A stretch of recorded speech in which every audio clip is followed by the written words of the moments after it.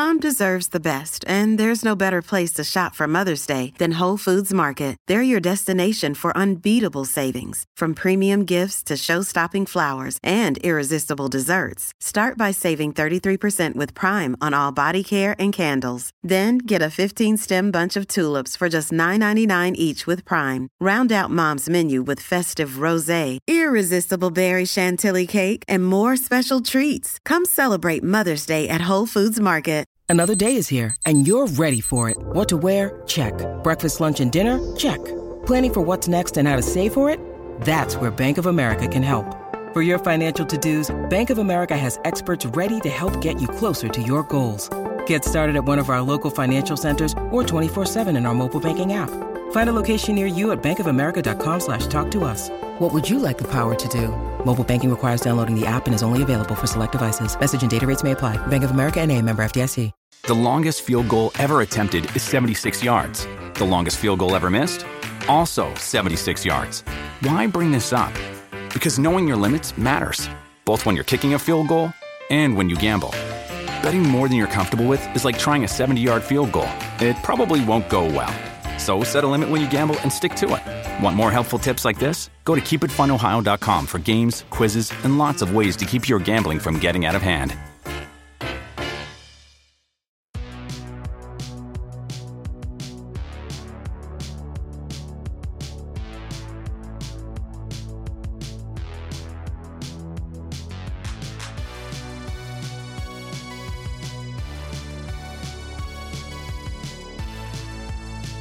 Hello, and welcome to the All 80s Movies Podcast, the podcast where we talk about the blockbusters, the flops, and everything in between from one of the freshest decades for movies, the 1980s.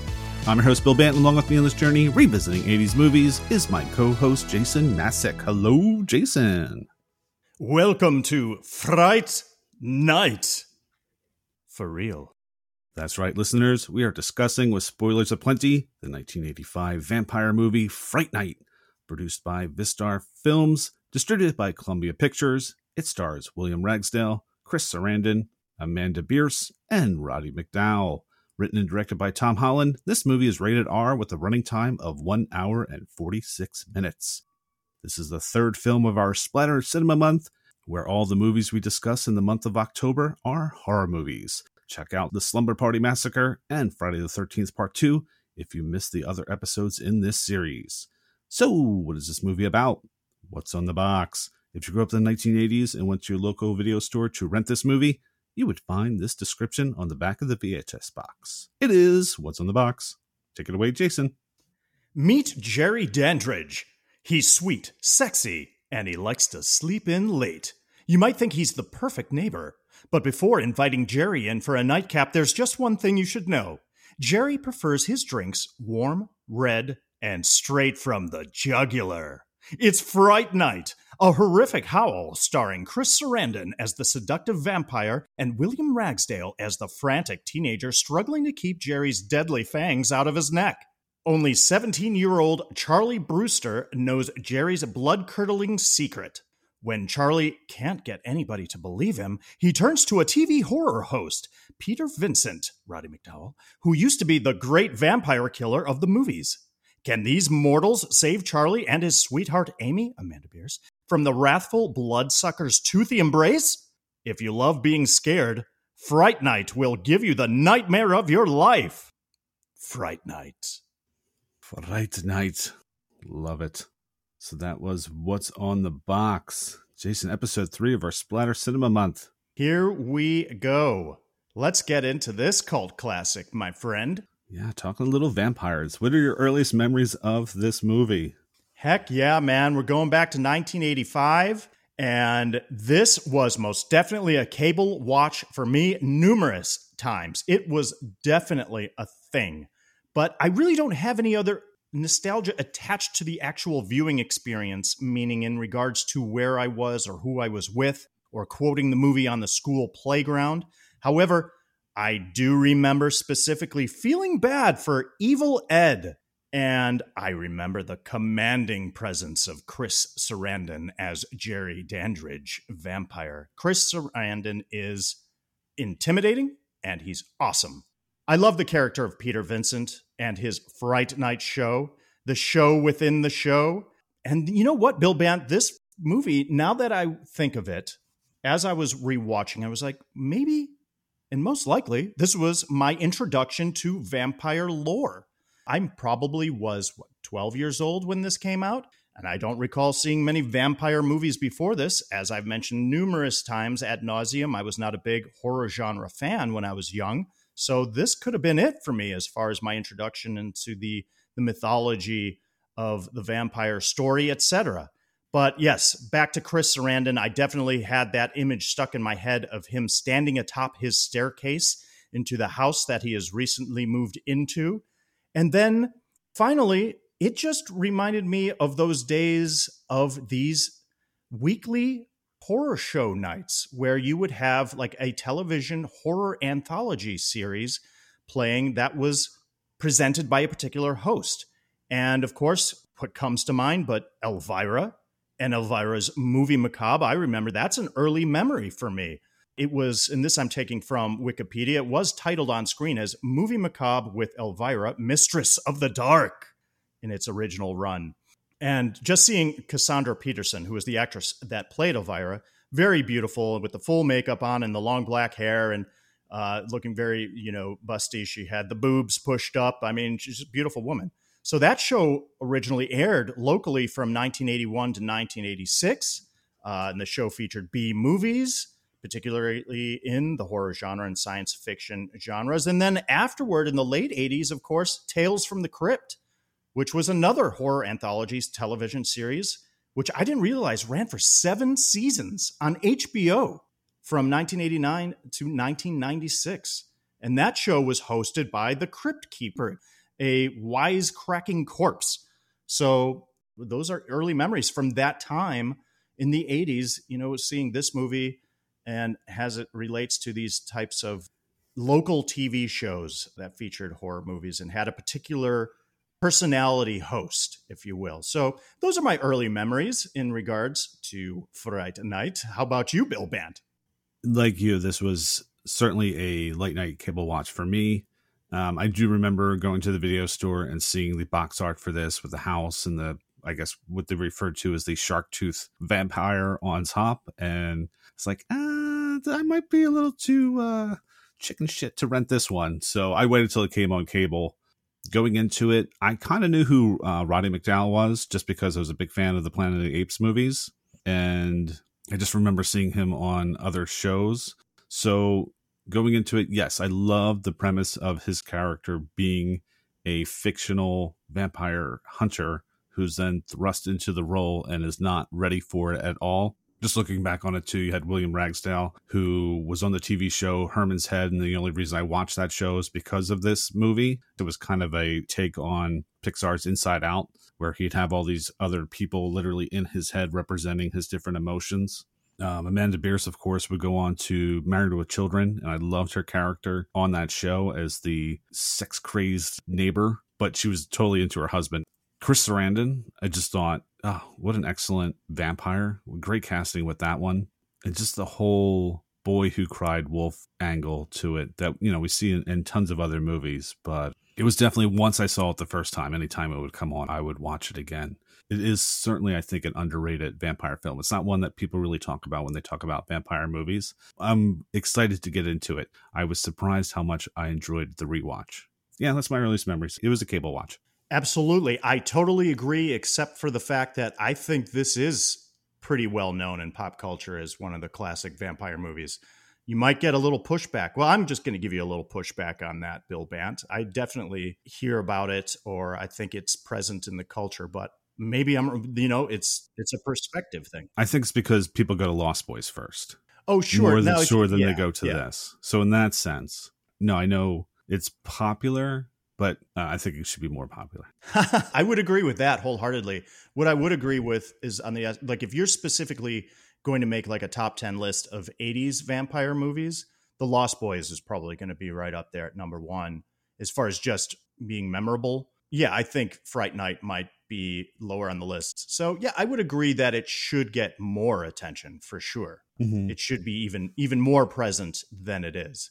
maybe it's more present to the film aficionados and maybe not just in the overall popular culture. But good thoughts. All right. So let's go into initial thoughts. What are your initial thoughts of Fright Night? Absolutely. I'm going to start with Tom Holland, our director. This is his directorial debut. And in the 80s, he would go on to do an episode of Amazing Stories in 86. He does direct Child's Play, also starring Chris Sarandon in 88. And by no coincidence, he does 3 episodes of Tales from the Crypt from 89 to 92. And I also just want to say that he directed The Temp in 1993. Shout out to our buddy Marwan. He does a couple episodes of the miniseries The Langoliers in 95, and also one of my weird cult faves, Thinner, in 1996. But Tom Holland is also a writer. He wrote Psycho 2 in 1983. He did write Cloak and Dagger in 84, which we covered on this podcast. He also wrote this, Fright Night. He wrote the screenplay for Child's Play as well, and he wrote the teleplay and screenplay for The Langoliers and Thinner, respectively. Moving on to Chris Sarandon, our star, our vampire. Yes, he was married to Susan Sarandon from 67 to 79. And yes, you might know him as the incredible Prince Humperdinck in The Princess Bride in 1987. But here, in 1985, he is in Fright Night as Jerry Dandridge, vampire. And he's quite perfect. I mean, what else can you say? That's an initial thought. What a wonderful presence. He's tall, dark, handsome, smooth, charming, charismatic, devious, Machiavellian. Not quite sure how alluring or sexy his look is that he uses to charm Amy, but otherwise, he's incredible. And he has a wonderful smile. And when that smile creeps across his face, you know he's up to something and it's not good. He's wonderful. I do love watching the Roddy McDowall performance as Peter Vincent. I mean, he's wonderful, but it's just great fun watching him do his thing because he's clearly a character actor. He gives a very theatrical performance in this, and it totally works. When we first see him in Charlie Brewster's bedroom on the television in the background, being the host of the local TV show Fright Night, and he is a self-acclaimed vampire killer, and we see him in the midst of killing a vampire as he raises a wooden stake, and it's backwards in his hand. He's holding it the wrong way, and it's amazing. Because it's supposed to be the wrong way. It's just super campy and cheesy, and he's great. He plays it perfectly. And I also found that he had an arc in this, which I could have an emotional investment in, and did. I mean, we see him as this washed up, broke local television actor on the brink of being evicted. And once he begins to help Charlie, Amy, and Ed, he actually sinks further into this feeling of fraudulence. But then he finds his strength and purpose in helping Charlie overcome at the end. And we actually see his crisis of faith. So I had a certain attachment to Peter Vincent in this particular watching.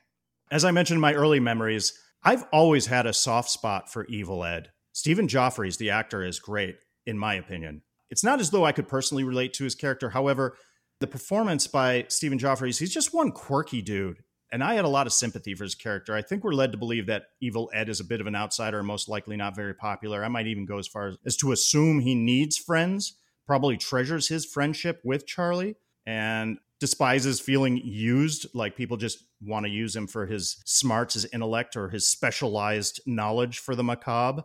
Another initial thought, this has a bit of kind of a tough start with Charlie being sexually over-aggressive with Amy, which made me a little uncomfortable. But then Amy just kind of does a 180 and changes her mind about making love for the first time. And I didn't know what to think. But I also catch myself just being an old man watching these types of scenes. You know, I've just turned 50. I'm just going, yeah, I have a totally different perspective than I did as a teenager watching this film. Richard Edlund worked on this as the visual effects producer. Yes, that Richard Edlund who worked on the Star Wars trilogy as well as Raiders of the Lost Ark. I did love the visual effects in this. I love the overall design and take on the makeup effects. Bill, you mentioned the Jaws or the shark tooth effect, which I love because a lot of vampire movies kind of portray vampires as being these very overly sexual, very attractive, handsome creatures, even when they become vampires, but not in this. For sure, when they turn into vampires, they are hideous creatures and very simply scary and gross.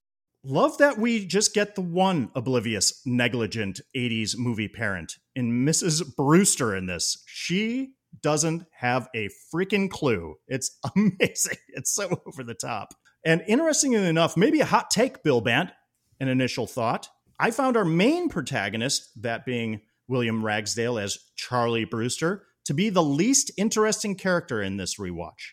And I don't necessarily mean that as a bad thing. Well, it sounds bad, but I mean, he's okay. He fights the good fight. His motivation is to destroy the evil vampire that has moved in next door. He's doing that in order to save lives, although kind of at the expense of his relationship with Amy. I mean, his motivation is righteous and pure, but that's not entirely interesting to me. He's just this decent-looking white boy, high school kid with a cute girlfriend, living in a nice suburb, and he's living in a single-parent home and he's having some trouble in trigonometry, but he just wants to do the right thing. End of story. He certainly meets some obstacles on his journey to his goal, trying to convince the police that Jerry is a vampire, and he's trying to convince Peter Vincent, the actor, to help him. But otherwise, I felt like he didn't have a whole lot of personal stakes until, of course, Jerry kidnaps Amy. But then I was like, well, he says he's in love with Amy in the beginning of the movie, but he keeps blowing her off in favor of this investigation into his new neighbor, whom he is thinking is a vampire. So that was just a thing. He was fine. He's fine. He's not bad. And the actor's just fine. He's serviceable. It's just, I think I'd like the surrounding characters a little more. And now, finally, I can see why I liked this movie as a kid, because even though there isn't a lot of character development or background, the seeds are all planted. They're all there. And I didn't have to think about it as a kid. I just felt it, knew it. And I've said before, I extrapolated upon what was given to me on the screen, and my imagination did the rest. And that was enough, certainly with this kind of movie. Seeing this again today was a strange sensation. I initially didn't know how to feel about it immediately after watching it.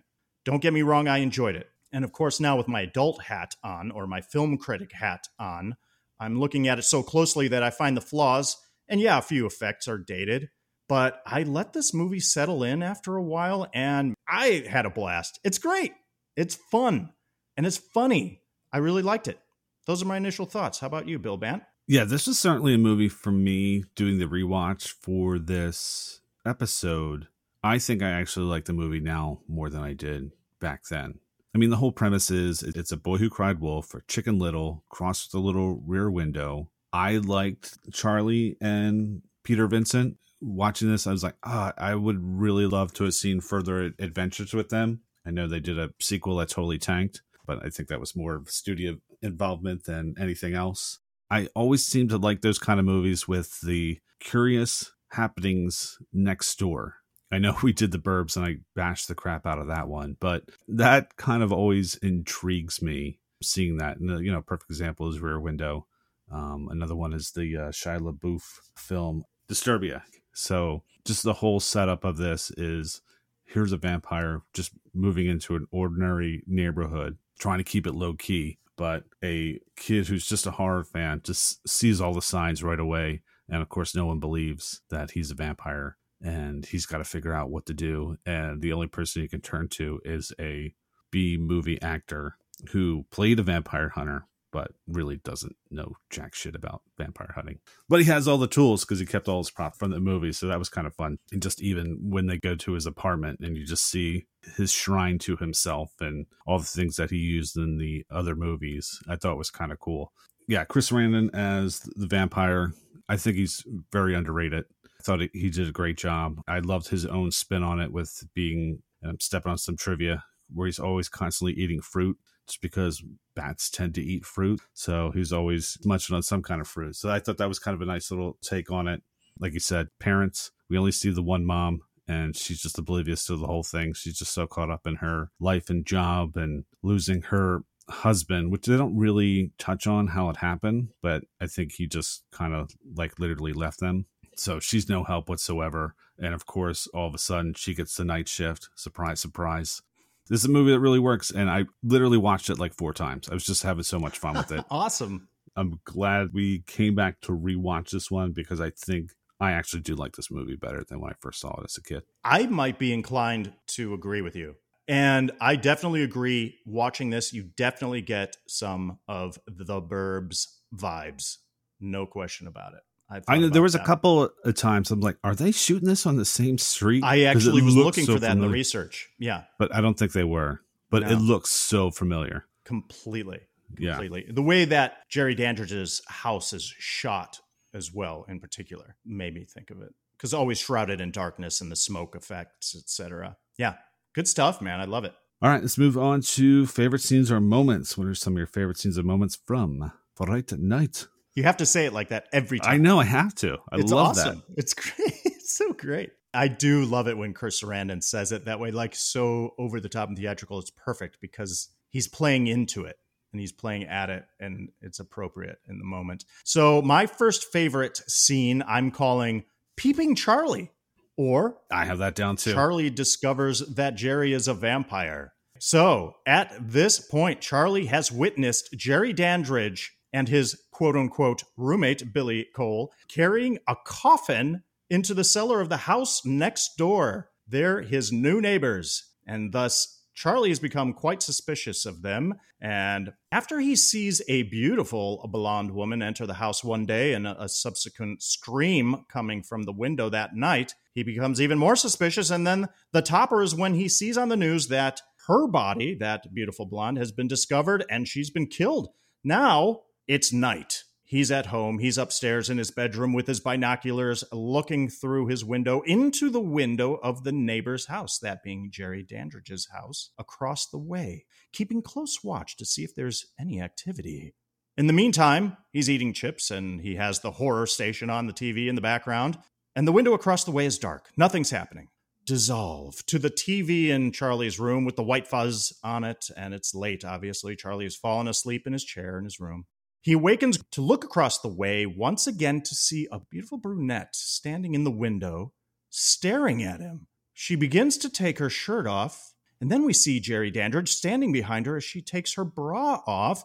Of course, teenage Charlie finds this arousing as he's looking closely through his binocs. Now, Jerry's standing behind her with his shirt off, and he kisses her on the neck. Then he raises his head back up, revealing fangs that now appear on his teeth. And just before biting her neck, he looks out of the window and directly at Charlie across the way. Charlie immediately gets up and backs away, knowing he's discovered. Then Jerry calmly, all the while staring at Charlie, pulls the shade down on the window. And Charlie sees that Jerry has extended, darkened fingertips with long nails, long fingernails. We get a nice close-up of that. Now, Charlie freaks out. He goes into his mom's room to wake her up, and he says something to the effect of, "The guy that bought the house has fangs." I love that line. So Charlie wakes up his mom. Then he runs out of the house and hides in the bushes, looking across the way to the house. And Charlie sees Billy carrying what seems to be a body wrapped in a garbage bag. We can only assume it's the young brunette. And Billy puts that bag in the back of a Jeep. We get this cool POV shot of someone running across Jerry's roof. Cool sound design here, and we hear the swoosh as Jerry appears on the ground suddenly. Well, he throws the girl's purse to Billy, saying, "You missed this," or something along those lines. And then back to Charlie's house. Charlie's now like he's doing more of a peeping Tom through the bushes, watching this happen as Mrs. Brewster comes out and is yelling, "Charlie, Charlie," which just totally blows Charlie's cover. And then Jerry, of course, as you mentioned, Bill, he's in the midst of eating an apple, always eating fruit. He throws his half-eaten apple onto the ground in front of the bushes where Charlie is hiding. Well, Charlie's been made. Clearly, Jerry can see him hiding there, and Charlie flees back into his own house. Just love everything about this whole sequence, starting with Charlie as a peeping Tom of sorts, looking in, or I should just like being on stakeout in a way. Get it? Stakeout. At first, I think it's a dream sequence because it cuts to, this dissolve with the TV on and the white fuzz, and he's awakens, and then he sees this really attractive woman taking her shirt off, and is Charlie having a fantasy? Nope, as it turns out. And there's a great shot of Chris Sarandon being so alluring and seductive, and when he tilts his head back and we see those great fangs on his teeth and the shot of his extended fingertips, and then cut to when Charlie runs down out of the house. And this has some great tension, some good sound design. Chris Sarandon really just flexing. And I always hate it when you think you've got the drop on somebody, like you're spying on someone or eavesdropping or whatnot, and you think you're well hidden, and then you get busted. It's the worst feeling in the world. So I love and hate this scene for that reason, because you know Jerry can sense Charlie hiding in the bushes, and he totally sees him there. And Charlie has nowhere to go. So that's it. And clearly Charlie knows that Jerry's a vampire at this point, so how freaked out would you be? It's like, okay, he knows that I know, and he knows that I've been watching him, so I'm screwed, and he has no choice but to run back into the house. And it certainly didn't help that his mom totally busted him. That's it. That's my first favorite scene. Yeah, I had that down my first favorite scene too, and great breakdown of it. I'll be honest, that girl in the window, if you asked me in my 20s who my dream girl was, that was her. Yeah, so seeing her on the hot. screen, I was like, oh my God, she is gorgeous. And she didn't even have to take her top off. Just her herself was gorgeous, but thanks for the bonus. I never thought of it as a dream sequence, but when you said that, that does make a lot of sense. Because this movie really starts right away in the opening scene where he sees the coffin being taken into the house. It's not messing around. So because Charlie is such a lover of old school horror movies, the wheels are already turning. And he's just suspicious and he wants to know what's going on. And especially literally seeing that girl who went to Jerry's house and now she's dead. He wants to know what's going on. So he's spying over there. And sure enough, he gets busted. Yeah. And it is a great scene because you think he's going to see Jerry bite this girl. And he just knows right away that someone's watching him. And Jerry just turns to look out the window and Charlie's busted. There's nothing he can do. And instead of being in a panic, he just slowly grabs the curtain string and just pulls it down. And you see those vampire fingers and continues doing his business because who cares? I'll take care of this kid later. I'm not worried. This kid is not a threat to me. That's kind of scary too, that he knows he shouldn't be worried about it, that he's going to, have his meal and move on and they'll take care of this kid later. It's just a great scene. There's just the way it's shot. It just takes its time. And then, God, I was so mad at the mom. I was so mad at the mom. It's like, first you don't believe. And then like, why are you coming out and yelling for your kid? Yeah. Just shut the fuck up. He'll come back in when he needs to. Yeah. Open your eyes. How about that? And pay attention to what's going on next door a little bit. That's great stuff, man. I wanted to say real quick, I should have put it in my initial thoughts, but I totally agree. This movie moves really quickly. It's a little over an hour and 45 minutes, but it moves fast. It gets right into it. And I meant to mention that. So I'm glad you brought that up. There's not a lot of time spent on slow buildup or development of background, et cetera, or setup. It just gets right to it. Also, there's always I think I touched on it, but in vampire lore and the presentation of vampires in movies, there's always the sexual nature of things. And that scene with that brunette, the fact that when Jerry is looking across the way through his binoculars and sees her standing there, she's looking right at him. She's staring at him as if she wants him to watch.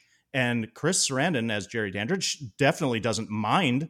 It seems right, because you said Charlie's not a threat, but it's very sexy, is my point. That's it's a sexy scene because she takes her bra off. She's topless and she's beautiful. But the fact that Jerry's standing directly behind her and kissing her from behind on the neck and is so gentle and tender with her, but we know how dark and evil he is at the same time. And they're staring at Charlie, who is in the position of a voyeur at this point. It's very sexy. Yeah, I could certainly see a poster out of this scene where we see the back of Charlie's head holding binoculars going through his window. And then you just see the window across right when Jerry's about to bite the girl. Yeah. And he's watching all that. It was like, oh, this would be such a great looking like B-movie poster. Great call. That would be an awesome poster. I'm sure someone will do it at some point, or it might already be out there. Who knows? But that would definitely sell the movie for me right there. Good first scene. We're on the same page there. And I'm sure we're going to be on the same page on this one too, because my next favorite scene is Jerry visits Charlie with a warning. Awesome. I didn't write it down only because I hoped you would have it. So this is great. After the incidents we just talked about, Charlie goes to the police to hopefully convince that his next door neighbors are a vampire. Not necessarily tells them a vampire, but that all these murders are happening. That we've heard this on the news, that there's murders happening. And Charlie's put one on one together and realizes it's his next door neighbor because he's a vampire. And the police come over and they meet with Jerry's assistant, or his Renfield per se, who's Billy Cole. And Billy Cole quickly convinces the police that you got the wrong person and move on. But now, of course, Charlie knows he's kind of in a pickle because they know that he definitely knows that they're a vampire and Charlie could be the next victim. So he runs to his friend Ed to say, how do I prepare for this? Ed doesn't really believe him, but he tells him what he should do anyway. So Charlie gets his garlic and his crosses and his steaks and his holy water and sets his room up to hopefully not be attacked by Jerry.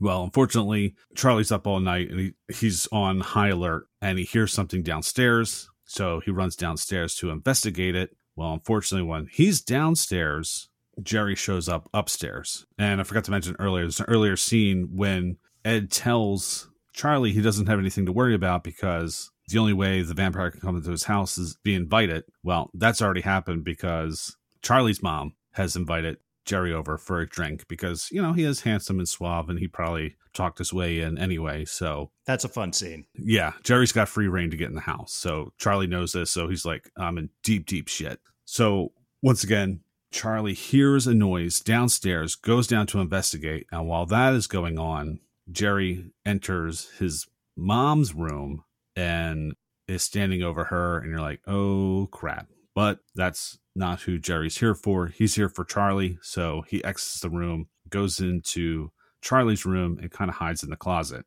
So Charlie's downstairs, hears that the noise is just a tree against the window. He's like, oh, okay, no big deal. So then he goes back upstairs to go into his room, not knowing that Jerry is in the closet. And sure enough, he comes out, attacks Charlie, grabs him by the throat and says, look, I'm going to give you a warning. You have no idea who I am. And if you keep it that way, I'll let you live. If not, we're going to have a problem. And it makes sense because for Jerry not to kill him because he just moved in and this police have already been aware that he was a possibility. And all of a sudden the kid that runs in tell the police that my next door neighbor is a vampire. And if he goes missing, that would just raise further suspicion. Yeah. So he's just going to try to make a deal. Either you just stay out of my business or we're going to have a problem. Charlie doesn't want to do that. He ends up fighting back. Jerry's about to throw Charlie out the window. And then that's when Charlie grabs a pencil and stakes Jerry through the hand. And when that happens, we see the true form of Jerry the vampire. And it's not a pretty sight. Jerry ends up leaving. Charlie knows he's still screwed. Things have gotten worse for him. And then the phone rings and it's Jerry on the other line. And Jerry's like, I know you're there. Just so you know, I roughed up your car and you're going to be next. So be prepared. Jerry knows there's nothing Charlie can do. He's in deep shit. And that's where it ends. And you're just kind of like, what does Charlie do now? I mean, he is backed against the wall. He's in big trouble. He is going to be the next victim on the list. And there's nothing he can do. It's a good way to end that first act.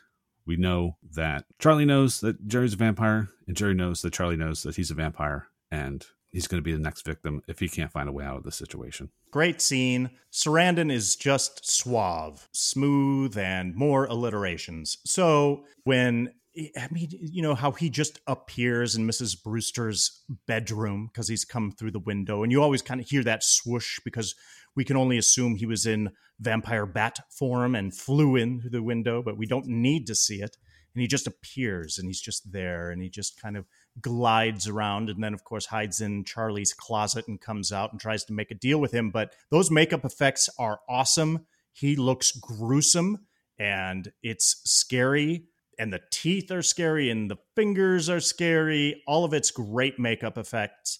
And he's just so suave when he goes back home after having been stabbed in the hand with the pencil. And Billy Cole is helping him drain the blood from his hand. And he's on the phone with Charlie saying, I just love that. You know, I've destroyed your car, but that's nothing compared to what I'm going to do to you. And it's not as if he's yelling or anything. He's just so subtle about it. Just like plainly stating, I'm going to murder you. So get ready tomorrow night. You get to look forward to that. If that's not scary enough. So great call. And it just really raises the tension and anxiety for Charlie for sure. Good stuff, man. What do you got next? My next favorite scene I'm calling Clubbing with a Vampire. Okay, now at this point, we're all aware Jerry's a vampire. He's coming after Charlie. And we have Charlie, Evil Ed, his best friend, and his girlfriend Amy, who have attempted to recruit Peter Vincent, actor, TV host, vampire killer, to confirm that Jerry is a vampire, but to no avail. Although Peter Vincent figures it out at the last second using his hand mirror, and Peter Vincent freaks out and he drives home. But we have Charlie, Amy, and Ed that are on the walk home, and they're going through town. Well, Charlie gets into a little beef with Evil Ed, and Ed goes down an alley and gets bitten by Jerry. Jerry shows up out of nowhere with some smoke and some mystery, and he appears out of nowhere and bites Ed, truly turning him into Evil Ed. And then Jerry starts stalking Charlie and Amy through town all the way to a local nightclub. Meanwhile, Peter Vincent has gotten home only to be greeted by the newly transformed Evil Ed, who is now a vampire. And Peter manages to fend him off with a holy cross, but cut back to the nightclub. And you know I love some 80s dancing. We get a lot of that. Some 80s synth and 80s music. And now we have Jerry, who has appeared in his comfortable casual wear, looking sexy. A little bit older than all the clientele at the club, but doesn't matter. Nobody's paying attention to him, which is great unto itself, that he glides and moves through the club as if he cannot be seen, even though he's in plain sight. Love it. Love that touch.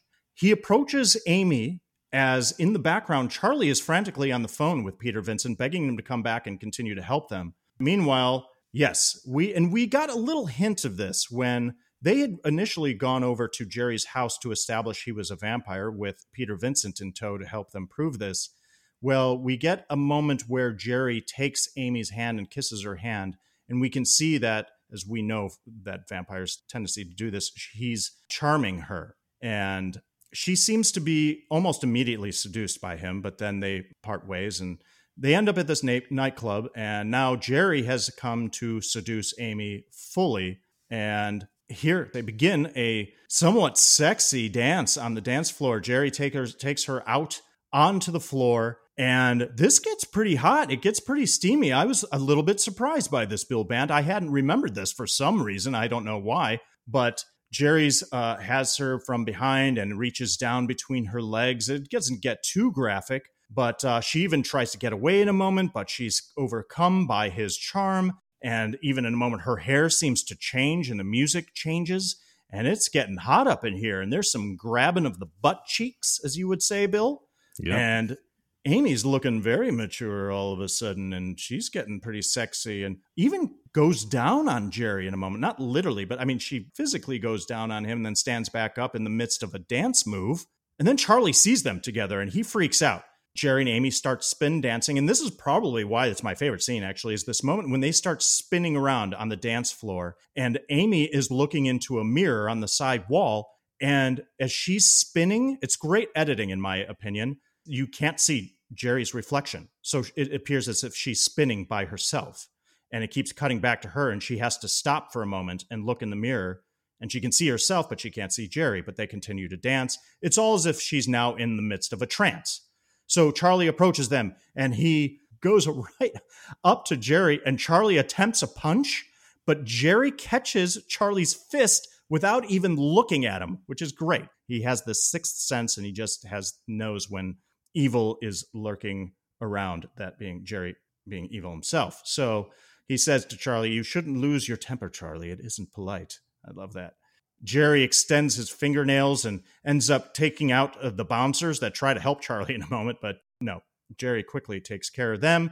The bouncers go flying across the room and all hell breaks loose. Everybody's trying to run out now because Jerry has revealed himself as a vampire in a moment here and taken out the bouncers. So they're running down the stairwell and it's just chaos, people everywhere. And Charlie is trying to get Amy out of the club, but they get separated. And of course, Jerry ends up getting a hold of Amy, taking her away. And we get that great shot of Charlie looking over the stairs, yelling with his arm extended, going, "Amy!" It's a great shot. And he runs out of the club. And not in time, though, as Jerry and Amy. And who's in the back of the Jeep? Well, it's Evil Ed, who's pointing at Charlie, just laughing his evil laugh as they drive away. So it's a fun scene. There's some sexy dancing going on, and you see Jerry charming Amy and putting her into a bit of a trance. I like Amanda Bierce's performance in this particular scene and love the shot of Jerry disappearing in the mirror, basically, as reflection no longer appears. And there's some fun action when he's taking out the bouncers. Sarandon is a stud in the scene. You know, I'm like, yeah, I'd be seduced by him too. I think he does look good in his casual wearing his sweater and his pants. Yeah. I'm like, damn, this guy's freaking handsome. Hate it. But yeah, this scene does play into one of your classic vampire tropes is we have a former lost love and we see a painting when Charlie goes over to the police and he finds a painting of this woman that just happens to look like Amy. And then I'll get into my next favorite scene when Jerry meets Amy for the first time. Of course, it reminds her of this lost love. And now he wants to have her, not as a victim, but as a new partner to move on with through his vampire life. Not only is he trying to kill Charlie, but now he needs Amy to hopefully be his longtime companion here on out. And that's why he's really after her. To stick with Charlie a little bit too, but he wants her for himself. So that's how this scene plays out, where he seduces her and basically almost in a way has her fall for him, even though it's not of her free will. It's just, the aura of the vampire lore that they can have some sort of mind control. And that's how this whole scene kind of plays out. And it is great because you have that huge mirror and you have the shot of them two dancing together. Then it cuts to her dancing herself, the two of them together back to herself. And in the meantime, Charlie's oblivious to this because he's trying to get Peter Vincent on the phone to help again, not knowing that he's been tracked down and Amy can't help being drawn to Jerry. And now Jerry's going to whisk her away. That's a good scene. What do you have next, my friend? Yeah, I had to have something with Peter Vincent in it. So I picked The Test. So after Charlie realizes that Jerry is going to come to his home the following night and kill him, Charlie is desperate for help. He's gone to the police. The police don't believe him. His friends don't believe him. His mom doesn't believe him. So he's going to go to Peter Vincent, host of Fright Night, vampire killer, and maybe he can convince him that his next door neighbor is actually a vampire and if he can help kill Jerry Dandridge. Of course, when he shows up to meet with Peter, Peter blows him off. He says vampires aren't real. Kid, you got a problem. See you later. But at this point, Amy and Ed go to Charlie's house and see that it is all decked out as anti-vampire garlic candles. He's making steaks. And Amy and Ed suggest, like, well, why don't you go to Peter Vincent and see what Peter Vincent will do if he can help you? And Charlie said, I already did, and he blew me off. So Amy and Ed have the idea of, why don't we go talk to Peter Vincent and maybe Peter can help us convince Charlie that the next door neighbor is not a vampire. So they go over there, they pay him $500 to help them out. So Ed calls Jerry and says, hey, can we come over and run some vampire tests to show that you're not a vampire so Charlie will not be convinced? And Jerry's like, sure, that'd be great. And first they ask about crosses and Jerry's like, no, that's probably not a good idea. I'm born again Christian. I'm not into that stuff. I love that. And then they're like, can we do the holy water test then? Of course, Jerry's hesitant about that too. But they say, no, it'll just be tap water. You don't have anything to worry about. So Jerry's like, okay, fine. We'll do the test. So it's the next night. They go to Jerry's house and it's Amy, Ed, Charlie, and Peter Vincent. They come into the house and this is when Jerry meets Amy for the first time. He realizes she looks like his ex-lover. I'm not sure exactly who she is, but there's some connection for something in his past, and even Billy recognizes it. So Jerry makes a little joke with Peter that he's enjoyed his movies and finds them very funny and campy. And Peter kind of takes it as a compliment, yet not sure if he's being insulted at the same time. Decide to move on with the test, and Peter produces a vial of holy water, which he claims that was blessed. And you can see at that moment that Jerry's been told on the phone that it's not really holy water, but he's a little hesitant. He's a little worried that maybe this is holy water and he could be exposed right here. So he takes the vial, kind of looks at it, puts it up to the fire. I don't know what that would do, but then he opens the vial, drinks it down, and says, see, all good. And at that point, Peter turns to Charlie and says, see, he's not a vampire. Everything's fine. Let's get out of here. And of course, Charlie at first brushes back. He's like, no, maybe the water wasn't blessed. And Peter's like, what? Are you calling me a liar? Are you saying I didn't bless the water? The water's blessed. He drank it. Nothing happened to him. Let's leave them alone. We've already done enough to disturb these people. Let's just move on. Charlie's like, all right, fine. And they're about to leave. And you see Ed and Amy and Peter start walking off, but Billy kind of holds Charlie back for a second. And then while that's going on, Peter has this mirror that he used in one of his movies, and he goes to open it. And when he looks at it, he sees that there's no reflection of Jerry and has a quick little freak out. And Jerry, of course, catches this right away and says, is anything wrong? And Peter's like, oh, no, I'm fine. And Jerry's like, okay. The four of them are dismissed, and Charlie picks up on right away that Peter saw something or knows something.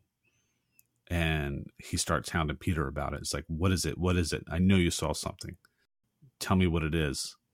And Peter tells Charlie, after he gets in his car and about to drive off, that he did not see Jerry's reflection in the mirror. So Jerry could possibly be a vampire. And Charlie is like, okay, let's do something about it. And Peter's like, yeah, thanks, no thanks. And he speeds off. But of course, Amy and Ed did not hear Peter say this. So once again, Charlie is back on his own. And that's when Charlie realizes he needs to get Ed and Amy home as quickly and safely as possible, because he's back on his own having to defend himself against Jerry. I thought it was a good little scene. I just need me some Peter Vincent.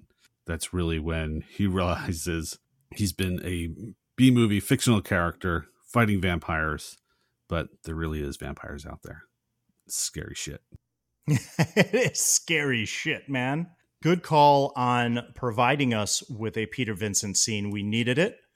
It's well deserved. Peter Vincent is a great character.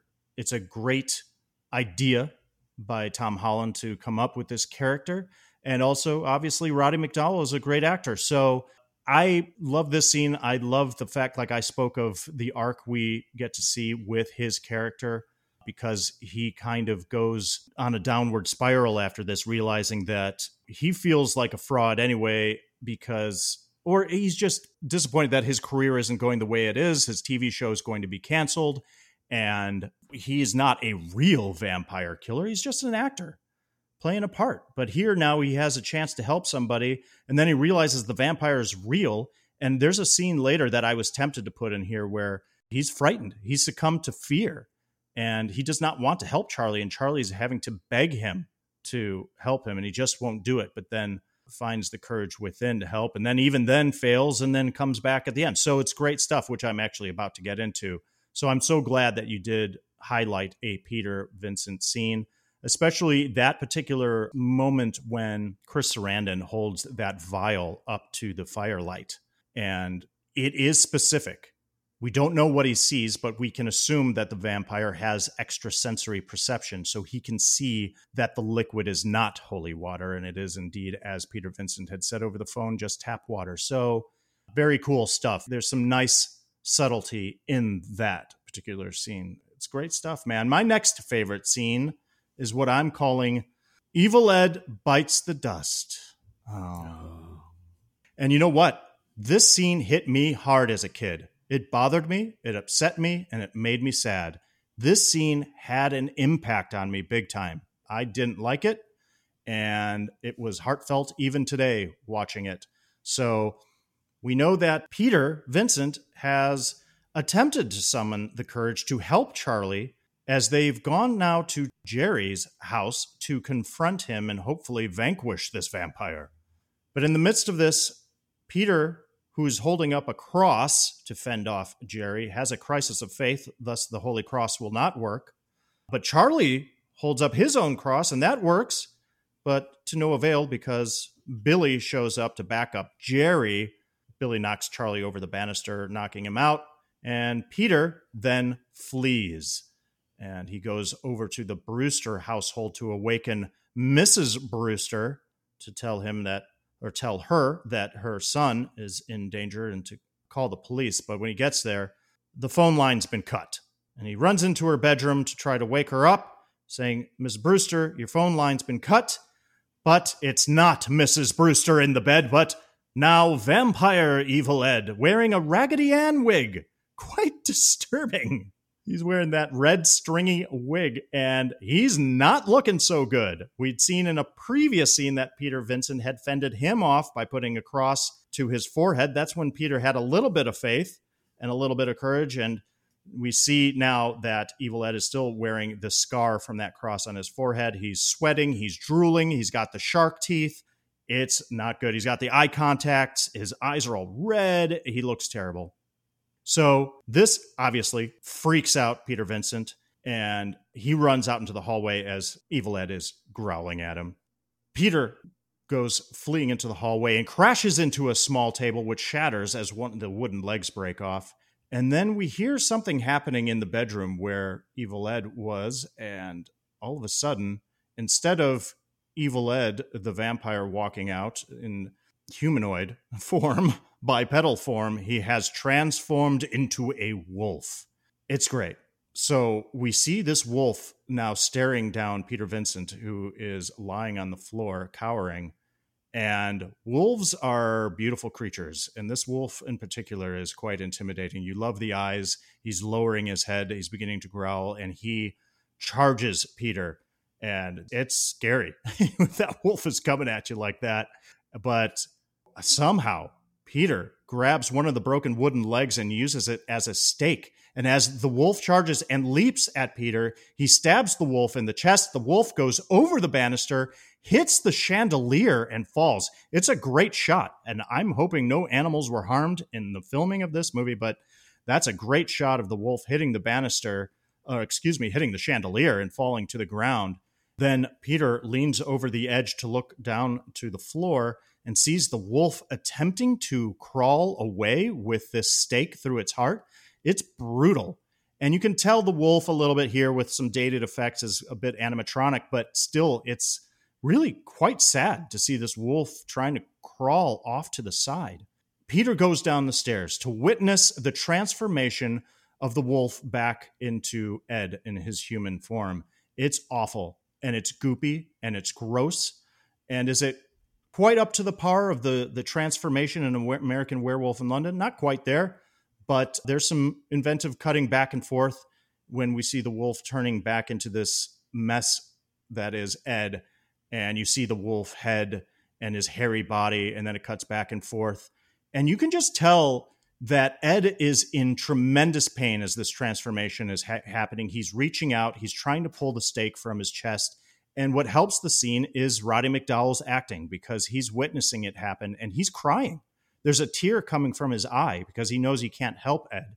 And he's still in a fearful state and almost doesn't want to help him. He can't. Ed is evil, truly. Ed falls to the ground and we literally hear him whimpering. Again, credit to Stephen Joffrey's performance in the scene. Ed reaches out towards Peter one more time, reaching out to him as he's dying. And we see him finally expire, and that burn mark from the cross on his forehead disappears. And Evil Ed is no more. He's died, but we see him as the young boy he was originally with the stake through his heart. It's an important scene. It made me really sympathetic towards the character of Ed, as it did when I was a kid watching it. But this scene is important because it gives Peter Vincent then the resolve to return to Jerry's house in order to assist Charlie and Amy.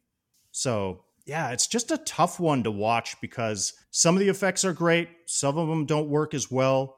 But when you see the static shots of Ed sitting there with the wolf face, etc., and then as it changes and he's a little bit less wolf and then he becomes human, you're just like, oh man, this poor teenage kid. It had an impact on me.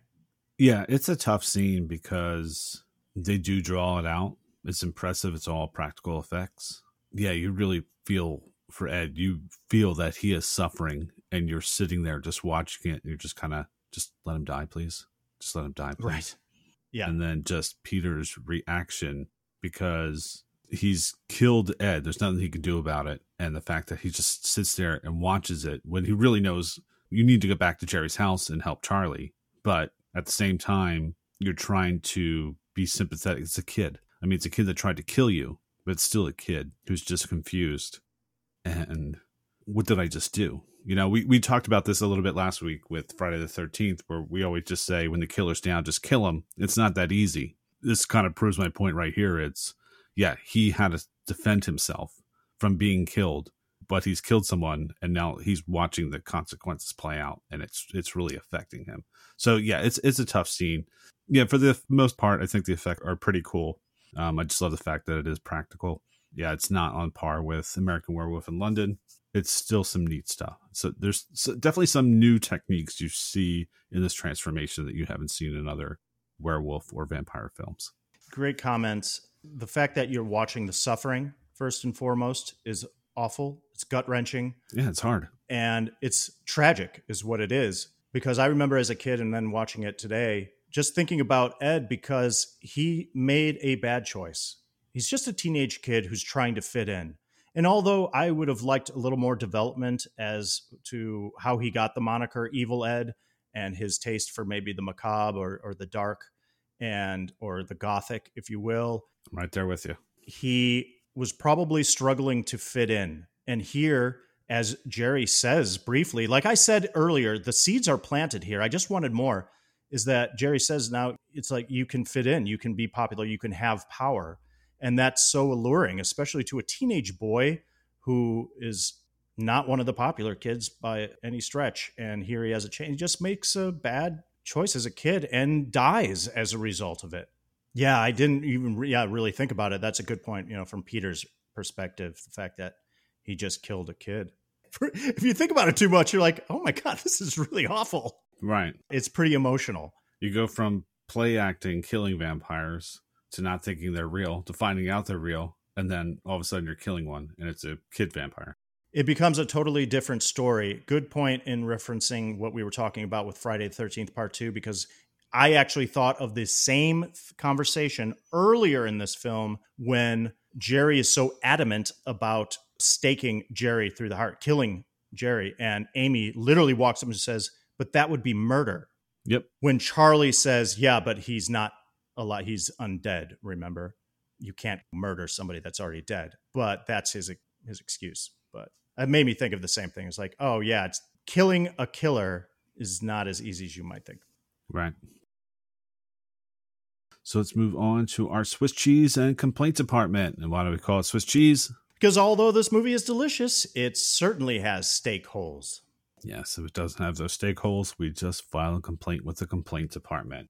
So Jason, what do you have for Swiss cheese or complaints? If I put myself in Charlie Brewster's shoes, if I'm a, let's say, 17, 18-year-old high school kid, and I saw my neighbors carrying a coffin into their cellar, would that have piqued my curiosity? Absolutely.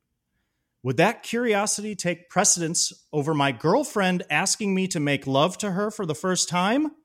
No way, no how. Absolutely never in a million years.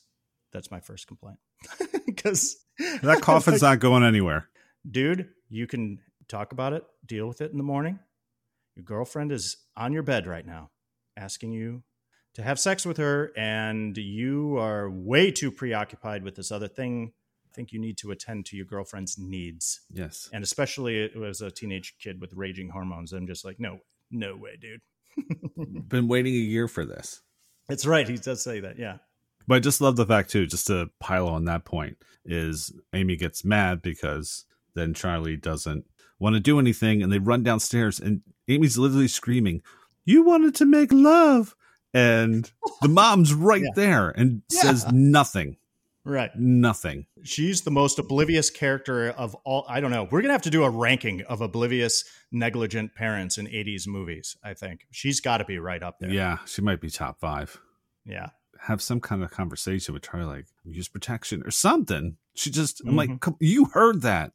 Your son was about to have sex with a girl upstairs. But maybe his mom was just happy with the fact that they were calling it making love, that it was a romantic, that they were regarding it as a sacred romantic, act of some kind. Please. Right. What do you got for complaints? Or maybe holes, some Swiss cheese. This could be a possible hole. So we have Charlie sees that first victim. She comes out of the taxi and asks the address of Charlie's house. And he's like, no, that's next door. And then he sees her on the news that she got killed. And then he sees what happens to the next victim, the next girl, my dream girl. Right. And then he goes to the police, which is fine. But I don't understand why. I don't know. He seemed to go about it wrong, because it's like, okay, the girl came in a cab, so they could verify that that girl got dropped off. Gotcha. There is a trail that he can prove that at least those girls have been in the house. So that should make them a suspect. Not necessarily he can arrest him right then, but the fact that the police just blow him off so quickly because he says the vampire. Yeah, but there's evidence that points to these people have been in that house. You have to investigate. We never see the police officer again. True. He just comes in for the one scene and that was it. You could have proved that they were there. I like it. Yeah, I agree. So you're saying Charlie went about his investigation, or at least his evidence gathering and presenting to the police the wrong way. Right, because he could have said, it's like, where she's like, I saw that victim at my house. Yeah. The night before she was murdered, and she was going next door. Absolutely. He can provide a description of her and say that she arrived in a cab, and the least the police could do is contact the cab company. Right. To verify that she had actually taken a and cab. just have the police go to the house. He did not need to go in there with them. All he had to talk about was the first victim. It's like, that girl in the news I saw last night. I saw her in my neighborhood the night before. She went to the house of blah, blah, blah, because she asked me the address. So then the police would at least go to the house and investigate. It's great stuff, man. You know what it makes me think? It would be really fun to take 80s movies that have any police involvement and re-edit them, do a cut in the fashion of a Law and Order episode. Right. Or a CSI episode, just to see how many holes and flaws there are as far as the investigation goes or the law goes, just to point out the failings. But it's very typical, obviously, as we know, in the 80s movies where the police aren't shown in a favorable light because the investigation by the police just stops after one scene. Mm-hmm. I agree. That's a good call. Good call. This was fun. Speaking of Mrs. Oblivious, Mrs. Brewster, Oblivious God. Brewster. No way Mrs. Brewster doesn't hear the commotion moments after Jerry the vampire first attacks Charlie in his bedroom. It just takes way too long. She eventually starts screaming from her room. She's been basically locked in her room because as we know, Jerry had flown into her room. And then when he closes the door behind him, he jams it so he jams it so hard that it literally shatters the door frame. So that's one thing. I'm like, okay, well, she finally calls out for Charlie. She's like, what's that noise? What's that noise? So it takes her forever because Charlie's been thrown about his room and making a lot of noise, but she finally hears it.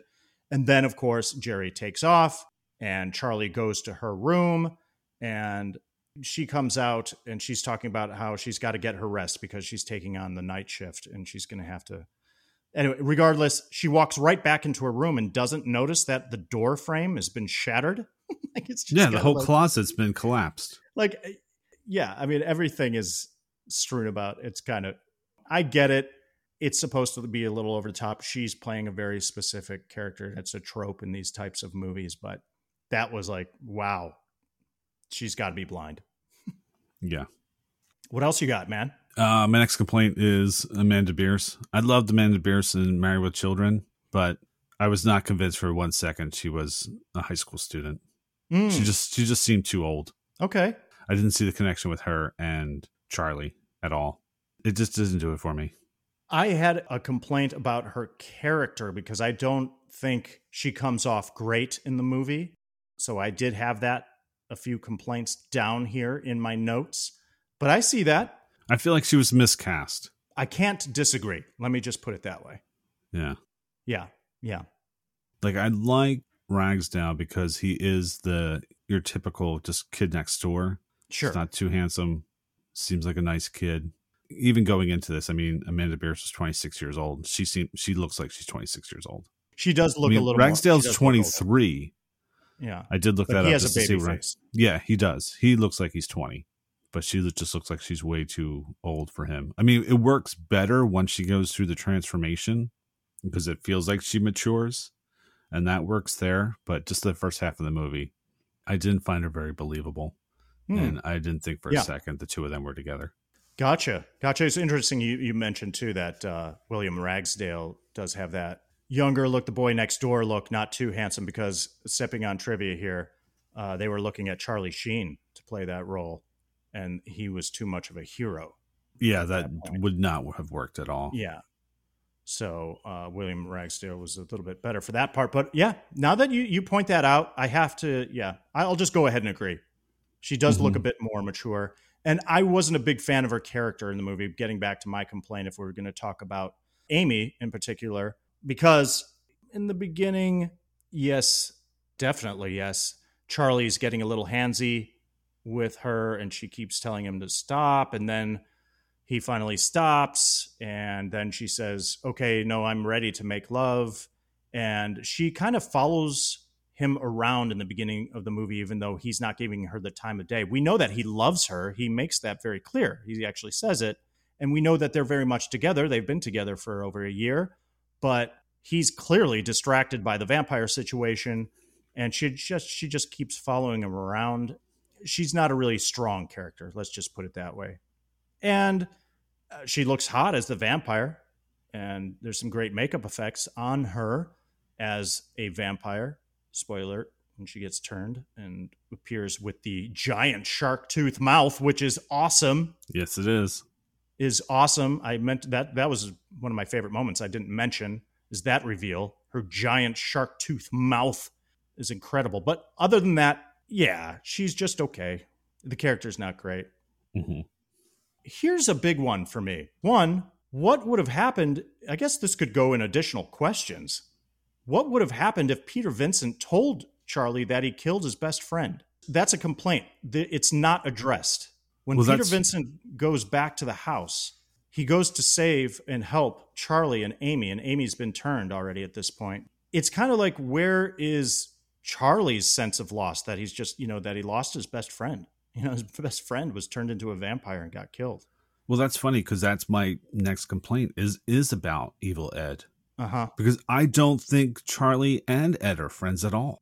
You could definitely make that case. I totally agree. Because it seemed like the first time they meet, they're coming out of class and Charlie's kind of talking out loud and Ed interjects himself into it. And Charlie almost looks at him like, fuck off, man. I don't need to hear from you. So I'm like, okay, are they just classmates or are they actually friends? But then... That's great call. Yeah. Yeah, but then when he finds out that Jerry's going to come to his house and kill him, then he goes to Ed for vampire advice. But I'm like, well, why would he go to Ed? What the hell we don't know if that he knows anything about... He's just using him. Yeah. You watched Fright Night. You should know what to do. How is Ed an expert or supposed expert? Well, there's some stuff missing there. And that's why I wanted more for the character of Ed. And I'll get into it probably, but a little bit more. That's just the Jason Masick perspective as an adult. I always want more. It's like beating a dead horse on this podcast, right? I know, ladies and gentlemen, you listening out there going, oh, here he goes. And yes, here I go. More character development, more relationship development, more relationship background.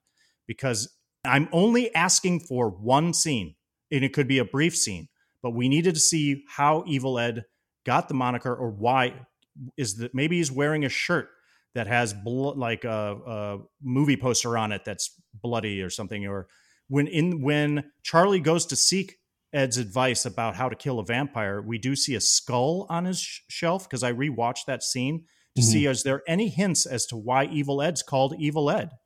And in the beginning, you're absolutely right. When we see the first scene where Evil Ed appears in the classroom, they're walking out, and Charlie's pissed because he failed a quiz. It was a surprise quiz, and he's saying that out loud, as he mentioned. And Evil Ed goes, well, yeah, that's the point of a surprise quiz, genius. And Charlie looks at him and goes, okay, Evil Ed, as if it's a derogatory moniker. And you see Ed immediately deflate. And he goes, whatever, man, I'm not the one failing trigonometry. And then, of course, later, when, again, Charlie goes to Ed to seek his advice, Ed clearly almost yells at him and says, don't call me Evil Ed. Are these guys really... Yeah, you wouldn't do that to your friend. Yeah, I mean, yeah, we rib each other, but I think on that respect, if he was my friend, I would not do that. because then we have the diner scene when Charlie finds out about that hooker. Mm-hmm. It's not like he's sitting with Ed at the table. Like, he gets up to look at the newscast, and then Ed kind of walks into frame from somewhere else. So, like, if they were friends, they'd be sitting eating together. Good call. Sure. Very. Yeah. That's I don't know what their relationship is. Because I wanted to talk about Evil Ed, I went back to watch his scenes. I fast forwarded through the movie to just his scenes because I like the actor. He's very kind of a weird kid. Yes. The way he's portraying him, at least. I can't say what Stephen Joffrey's like in real life, but he portrays him as this weird kid. So it's really well done. I give him a lot of credit as an actor because he doesn't have a lot to work with on the page or what's actually shown in the movie. But we can get a sense that this kid is different. And we don't know enough about him, but he doesn't like the name Evil Ed, and he doesn't like the way he's been treated. And then Jerry gives him the option of becoming a badass vampire, and he takes that option. And it's sad because he goes out in a horrific way. Yeah. Where else do I got to turn to? The vampires give me the best deal. For sure. My second big issue was confusion regarding Billy Cole, the character of Billy Cole. Now, he is, as you said, accurately, the Renfield character. We understand is partner to Jerry, the vampire. He is, quote unquote, roommate, his caretaker.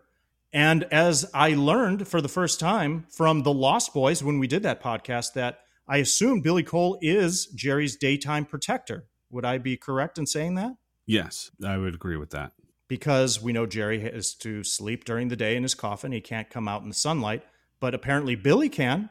We see Billy outside a couple of times. Then later on the film, we see Billy coming to the aid of Jerry, protecting Jerry, when Peter and Charlie come to take Jerry out. And Peter shoots him like 6 times with a revolver. And he gets back up and we realize, oh, Billy is also undead because he takes the bullets and keeps charging up the staircase when Charlie takes a wooden stake and drives it through Billy's heart. And we get this gruesome kind of cool visual effect and makeup effect of Billy disintegrating, and there's green goo and gop everywhere. That's cool. And he turns into a skeleton and everything. But my question is then, Bill Bant, and where I'm really confused is, was Billy a vampire then? I had to do a lot of research on this to figure this out. And did Jerry turn him at some point and we just didn't see it? Or was he a vampire all along? There's no definitive answer to what he says. Most people say that he's technically a ghoul, but I actually think he's a golem. And a golem is a creature that is made from dirt, and then you do like this ritual and it comes to life. Cool. Just because of the way that he died. So I think literally created by Jerry. But most of the stuff you see is a ghoul. But I'm like, when I look up ghoul, I'm like, no, he's not really a ghoul. I mean, could he be a half vampire? Maybe. Because I think Renfield was, and Renfield could walk during the day. He just never did the complete turn. He's a day walker, like Blade. So I would go with a golem. That's what I think. That's my own personal Bill Bant, doing the deep dive research. I freaking love it, man. I applaud your efforts. I'm going to go with that. I love it. Golem. That's very cool, man. Yeah, I just got really confused, especially when Charlie stakes him in the chest, because we were clearly led to believe that then he's a vampire, because that's how vampires get killed. Well, he's not a zombie, because not. Right. Yeah. Who knows? I don't think anybody really knows. You can't find it anywhere, technically, what he is. I only had one other small complaint. Did you have anything else? No, I'm good. At the end, it was, again, another favorite moment I didn't mention is when we do see Jerry turn into the vampire bat. The bat, to me, looks really cool. Yes. And got the wicked teeth. And he takes a swipe at Peter Vincent as the bat and then bites the forearm of Charlie Brewster. In the following scene, it appears as though neither of them have been injured at all. That's my complaint.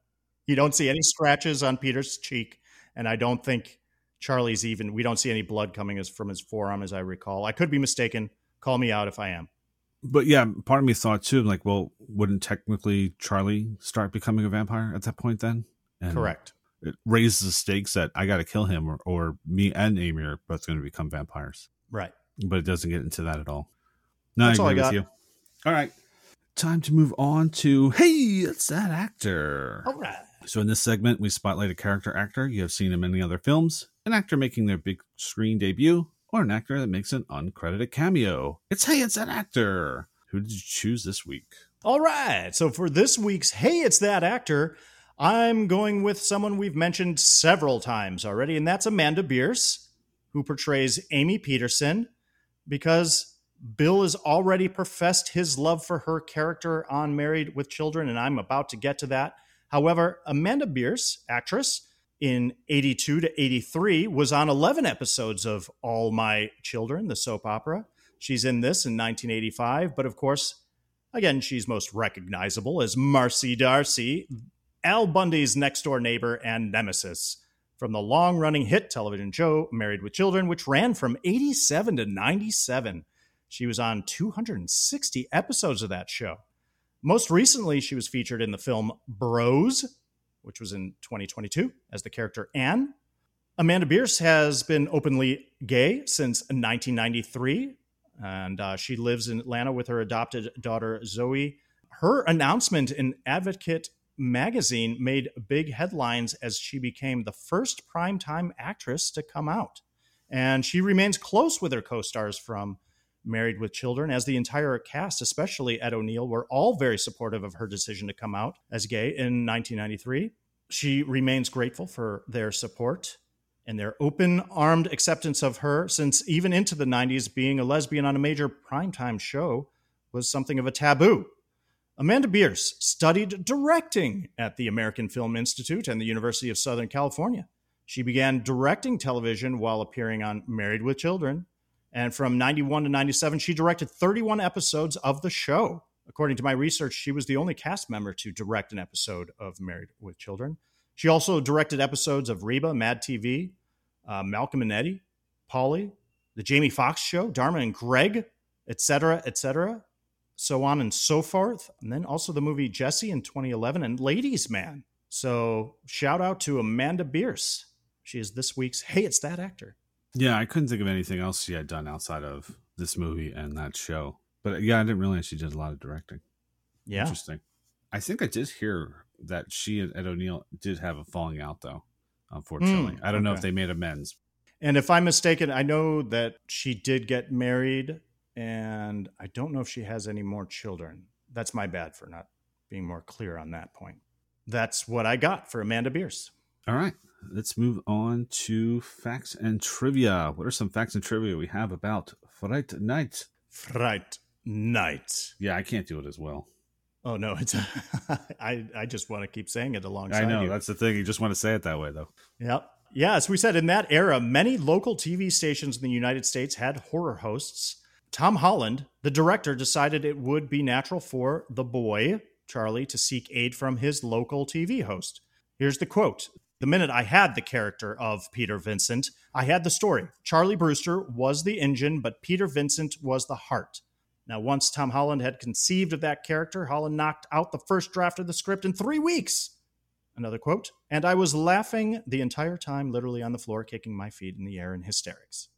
All right, so the original ending of Fright Night was going to be a little bit different. So at the end scene, when we see Peter Vincent back on air, hosting Fright Night in front of a live television audience, it was going to end with Charlie and Amy making out on the couch. We would see Peter on the show in the background, and then Peter would say, tonight's creepy crawler is Dracula Strikes Again, obviously about vampires. You know what vampires look like, don't you? They look like this. And then suddenly Peter would transform into a vampire on live television as Amy and Charlie looked on in terror. Kind of the howling moment right there. I'm glad they did not go in that direction. Gotcha. But that would fall into what you asked earlier about them getting injured. And then could they have possibly been vampires because of that? And yeah, Peter would have been. Right. Due to a mix-up, Stephen Joffreys, who plays Evil Ed, had an awkward audition for Anthony Michael Hall's role in Weird Science. And he made an indelible impression on Jackie Birch, who suggested him for Fright Night. I assume Jackie was the casting director. Although He was not a horror movie fan. Joffrey's loved the script, so he called his agent and emphatically declared that he would love to audition for Charlie Brewster. "No, Steve," his agent replied. "You're wanted for the part of Evil Ed." And Joffrey's was simultaneously baffled and heartbroken. "What do they see in me that they think I should be this?" "Well, it worked out," Joffrey said. Yeah, it certainly did. So the scene that was one of your favorite scenes, the wolf transformation back into Evil Ed, poor Stephen Joffrey had to spend a staggering 18 hours having full body makeup applied to do that scene. Dang. How do you get through that? Man, I really feel for that guy. And then supposedly there was one moment where they were like applying the drool stuff to his mouth. Right, I read this, yes. Yeah, and they accidentally used glue instead of the stuff. And luckily they caught that in time. They literally could have killed him. Yeah, he started complaining about the weird taste in his mouth, and they realized it was adhesive. It was like going to make his mouth stick together. Jesus. Not good, right? There's no way I could do 18 hours. Oh, my God. Might as well just be full 24. That's a full day, man. Yeah. That's a full day. Yeah, and then you got to act. Jeez. Well, on the subject of time in the makeup chair, for the transformation sequences up to 8 hours, not 18, but 8 hours were needed to prepare Sarandon's makeup. Sarandon was uncomfortable spending that long sitting in a chair for doing nothing, since he had experience doing his own makeup for his work on the stage. He volunteered to help. He did some of the stippling, and while the makeup men were applying prosthetics to his face and head, he worked on the finger extensions. Sarandon has often joked that the rubber fingers caused difficulties whenever he had to urinate. So costume supervisor Mort Schwartz constantly offered to help him. Here's the quote from Sarandon. "I said to Maury, 'Thank you, no, I'll just use a coat hanger.'" That's awesome. I'll be honest. I loved the fingers and the fangs, but that one scene where we kind of first see him in Charlie's room, I was like, I didn't need that makeup. I would have been okay if all that happened at the very end. Just the fingers and fangs were eerie enough for me. They were enough. I agree. I was like, you could have saved some of that money and put it somewhere else, and then did all that stuff at the very end when he's going through his death. I totally agree, and that's something I didn't want to harp on because it's typical Jason harping, is that there's very little subtlety. There are moments of subtlety in this, but they are few and far between. This movie moves fast, and the reveals come quickly. Right. And he's in full makeup right off the bat, and you're like, oh, we're not even going to pretend that he's not even going to be coy about it or try to... Right. Or even the eyes is fine. Sure. Good call. I agree, man. Okay, so when filming, William Ragsdale injured his foot running down a flight of stairs. While Ragsdale and crew initially thought this was just a sprain, the sound recorder actually heard a bone break in the headphones. So the actor was rushed to the hospital, and because of the injury, Ragsdale's action scenes had to be pushed back while he recovered. It caused the movie to run long, just because it took him a while to come back. All right. Here we go. The character Peter Vincent, I believe, is well known because of his name being that he was named for two actors well known for their appearances in horror movies, Peter Cushing and Vincent Price. All right, so director Tom Holland came up with the last-minute idea to have one vampire sporting a giant shark mouth grin in the finale of the movie, so there wasn't much time or money left in the movie's budget to create a prosthetic piece, but Tom convinced a visual effects artist to come up with something over a single weekend. And of course, we see that Amy wears that in the finale. And that was really only supposed to be used for one shot, but it looks so great. It ended up being more than the scene.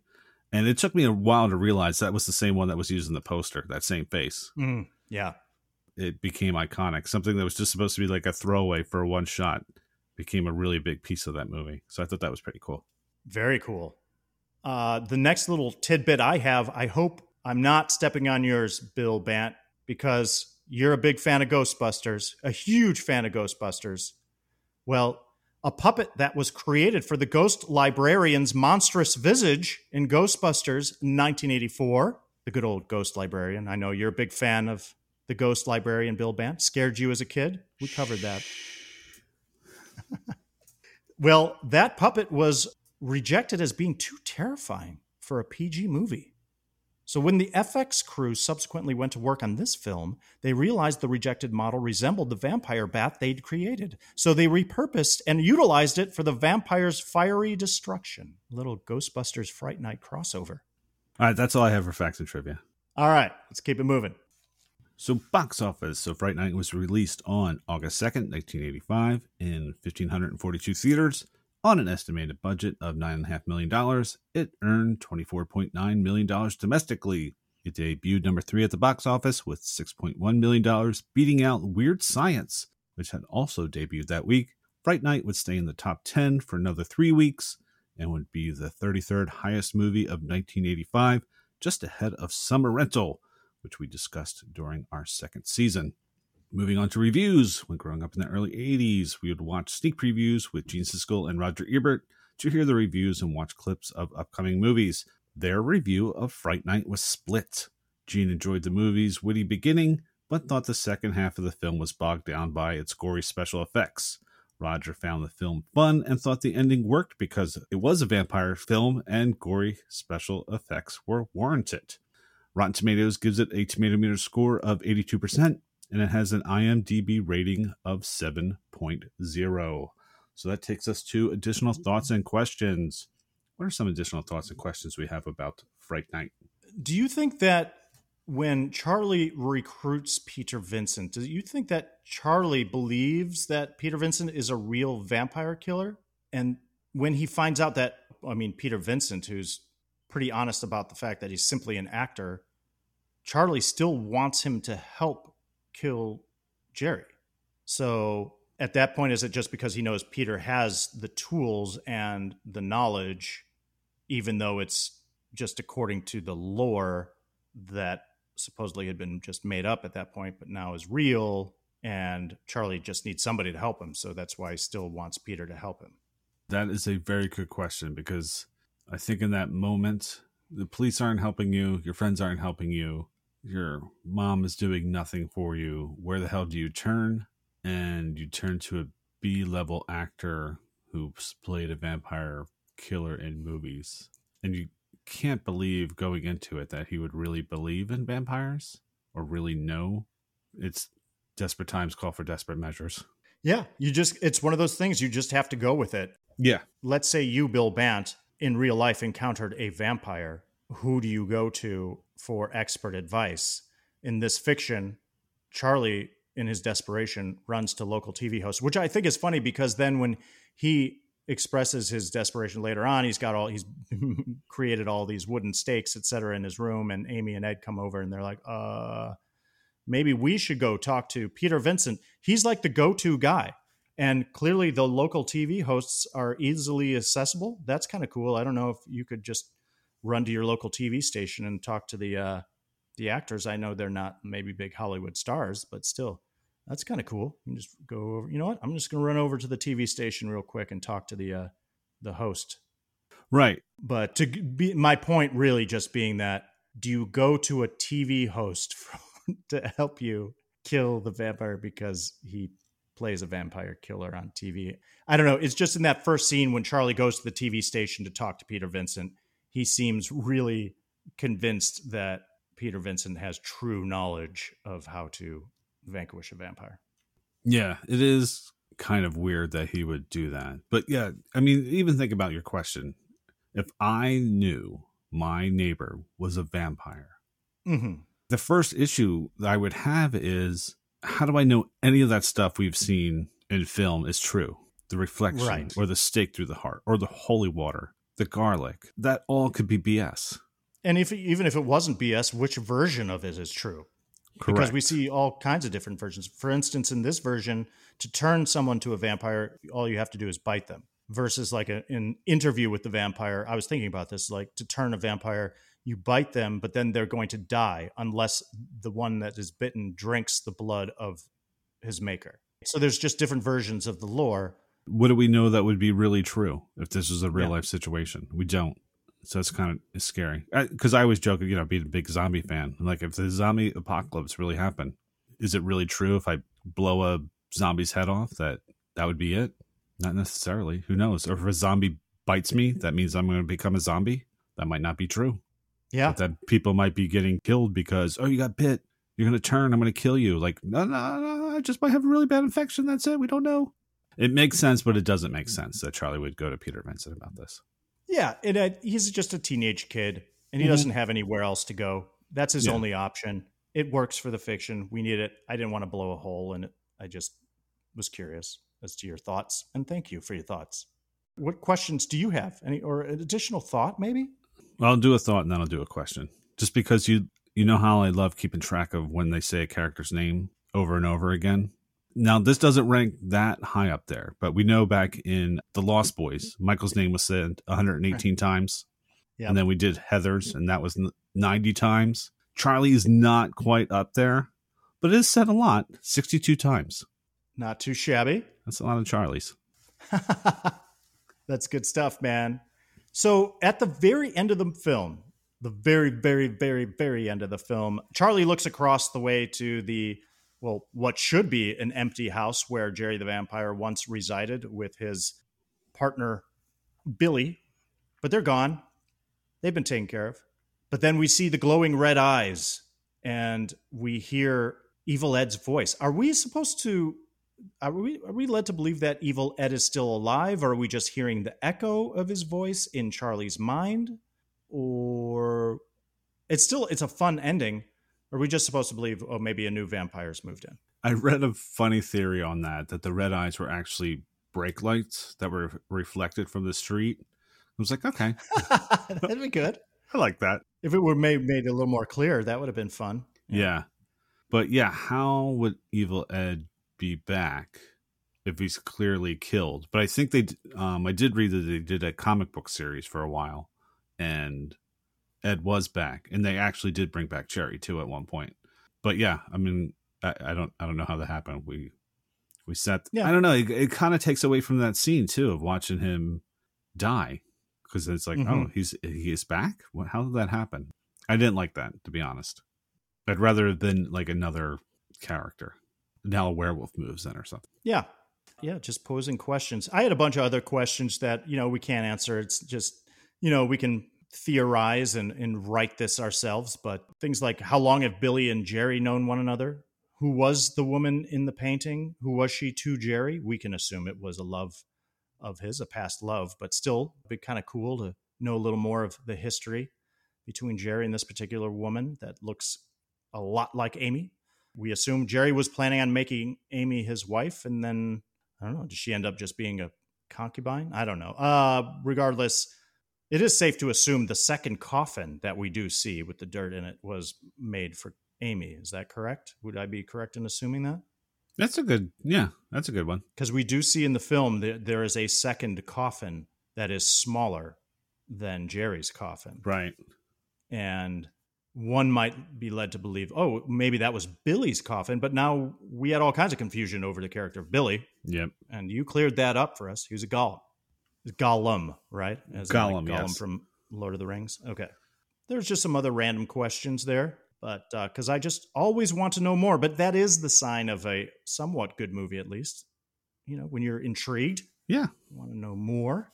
Yeah, it would have been nice to go through the house, because they say they're antiquities dealers. You're pretty sure it's just stuff that Jerry's just picked up over the years that he's just had. So going back to see what some of that stuff is would maybe give you an idea of how long he has been walking the earth. Maybe he's an ancient vampire. Been around with Connor McLeod. In the end, there can only be one. Or there can be only one. I want to get my quotes right. All right, Jason, here's my one question. If you had the opportunity to be a vampire, would you take it? Ooh, great question. Of course. I'm not saying, of course, yes. Just, of course, that's a great question. So tempting. Immortality, all the powers that come along with it, power of seduction, transformation, metamorphosis, that ESP, extrasensory perception, flying potentially, being young forever, depending on when I was turned. Probably wouldn't want to turn into a vampire at age 95. Right. The answer is no. It's so alluring, but being undead does have its downsides, I think, too. Yeah. Yeah, I'm on the fence on that one. But you know what? You actually brought up another thought. Because we have that scene, what I meant one of my favorite scenes is when Jerry goes over to Charlie and basically says, forget it, or else you're going to pay. If vampires do have that mind control, why don't you just mind control Charlie into forgetting? Or convincing him maybe they were just role-playing next door. Sure. Like, and just be like, yeah, it's my little fake fangs. She's a kinky girl. Yeah, a little role playing. Absolutely. Yeah, that's a good question. And that's, making one of these films you would have to sit down and establish the rules, right? Yeah. It's almost like trying to do time travel. Very clear. So you're like, okay, here's the precedent that's set. And we would be like, all right, crew, you need to sit down and here's the movies you need to watch. The Lost Boys, Fright Night, any of the old Dracula movies, watch the classics. Nosferatu, whatever it might be, and learn all the different lores and then fashion your own rules and then be clear about them in the film. Because it's just, again, it's the just go with it factor. We understand that. It's sometimes like, oh, well, if he can do this, what, the power scaling, right? It's like, how powerful are your villains in this particular case? And he wasn't able to make Charlie think that he was not a vampire. So I don't know. Yeah. Have you seen any of the sequels, Bill Bant? I did see the second one, barely remember it, and I did see the remake. I did see the remake, yeah. I didn't realize there was a sequel to the remake, so I've not seen that one. That I was not aware of. Yeah. But I did see the remake with Colin Farrell. Yeah, I've only seen that one. And I almost once. wanted to revisit that one, too, to see if there was a little bit, because I recall there might have been a little more subtlety into the build-up in that particular version. Mm-hmm. But I can't say for sure. I can't remember. I've only seen the other ones just once each, so there's very little I can remember about them. All right, let's move on to our rating. So on a scale of 1 to 5 crosses, what do you give Fright Night? Bill, say it right. Fright Night. Thank you. I give this resounding strong 3.5. Sorry. What was it? 3.5 crosses. Thank you. See, I was so focused. I was focused on the wrong thing. Enunciation. 3.5 crosses. Would I have liked a little more setup? Sure. Would I have liked a little more subtlety in the beginning? Yeah. Would I have liked one more scene showing Evil Ed's vulnerability and being an outcast and actually having a flair for the macabre? Sure. Would I have liked one more heartfelt scene of relationship development between Amy and Charlie? Yes. Would I have wanted to know more of Jerry's background as a vampire and his specific relationship to Billy and, more importantly, the woman in the painting? Absolutely. But I got to drop it, Bill Ban. I got to leave it at the door as if it were a vampire that wasn't invited in. This movie's a blast. Some really nice performances from Sarandon, from Roddy McDowall. I loved Stephen Joffrey's in this as Evil Ed. Yeah, the makeup effects, awesome. Some great visual effects. Love that vampire bat. Some good, goofy, disgusting gore. It's all over the place. I just really enjoyed this rewatch, and I'm glad we did this one, Bill Bant. It was a pleasure. It's great. That's 3.5 crosses for me. Yeah, I'm giving it 4 crosses. Nice. I love the Peter-Charlie dynamic. I just love the spin on vampire lore. Just a simple premise. Hey, I got a vampire moved in next door to me. That stuff just gets me. I know what it is and no one else believes me kind of premise. And this one works a lot. Chris Sarandon as our main vampire, great. And the fact that we only have maybe 6 really characters that tell this whole story, and it just seems a lot bigger than it is, just works for me. I really wish we had more adventures of Charlie and Peter going around killing vampires. This was like pre-Buffy the Vampire Slayer. I'd love to have watched that kind of show. This is definitely one of the few times I think so far where I've actually liked the movie way more now than I did back then. So I bumped it up to 4. Awesome. All right. I think that about wraps it up for this week's episode. As always, thank you so much for listening. Please take the time to follow us on your preferred streaming platform. Give us a review and rate us. If you want to learn more about our show, you can visit us at all80smoviespodcast.com. If you want to reach out, please email us at all80smoviespodcast@gmail.com. For the final episode of our Splatter Cinema Month, we will be discussing Fly, starring Jeff Goldblum and Gina Davis. We hope you can join us. Have an excellent week, everyone. Oh, you're so cool, Brewster. Thanks for staying up with us. Good night, world.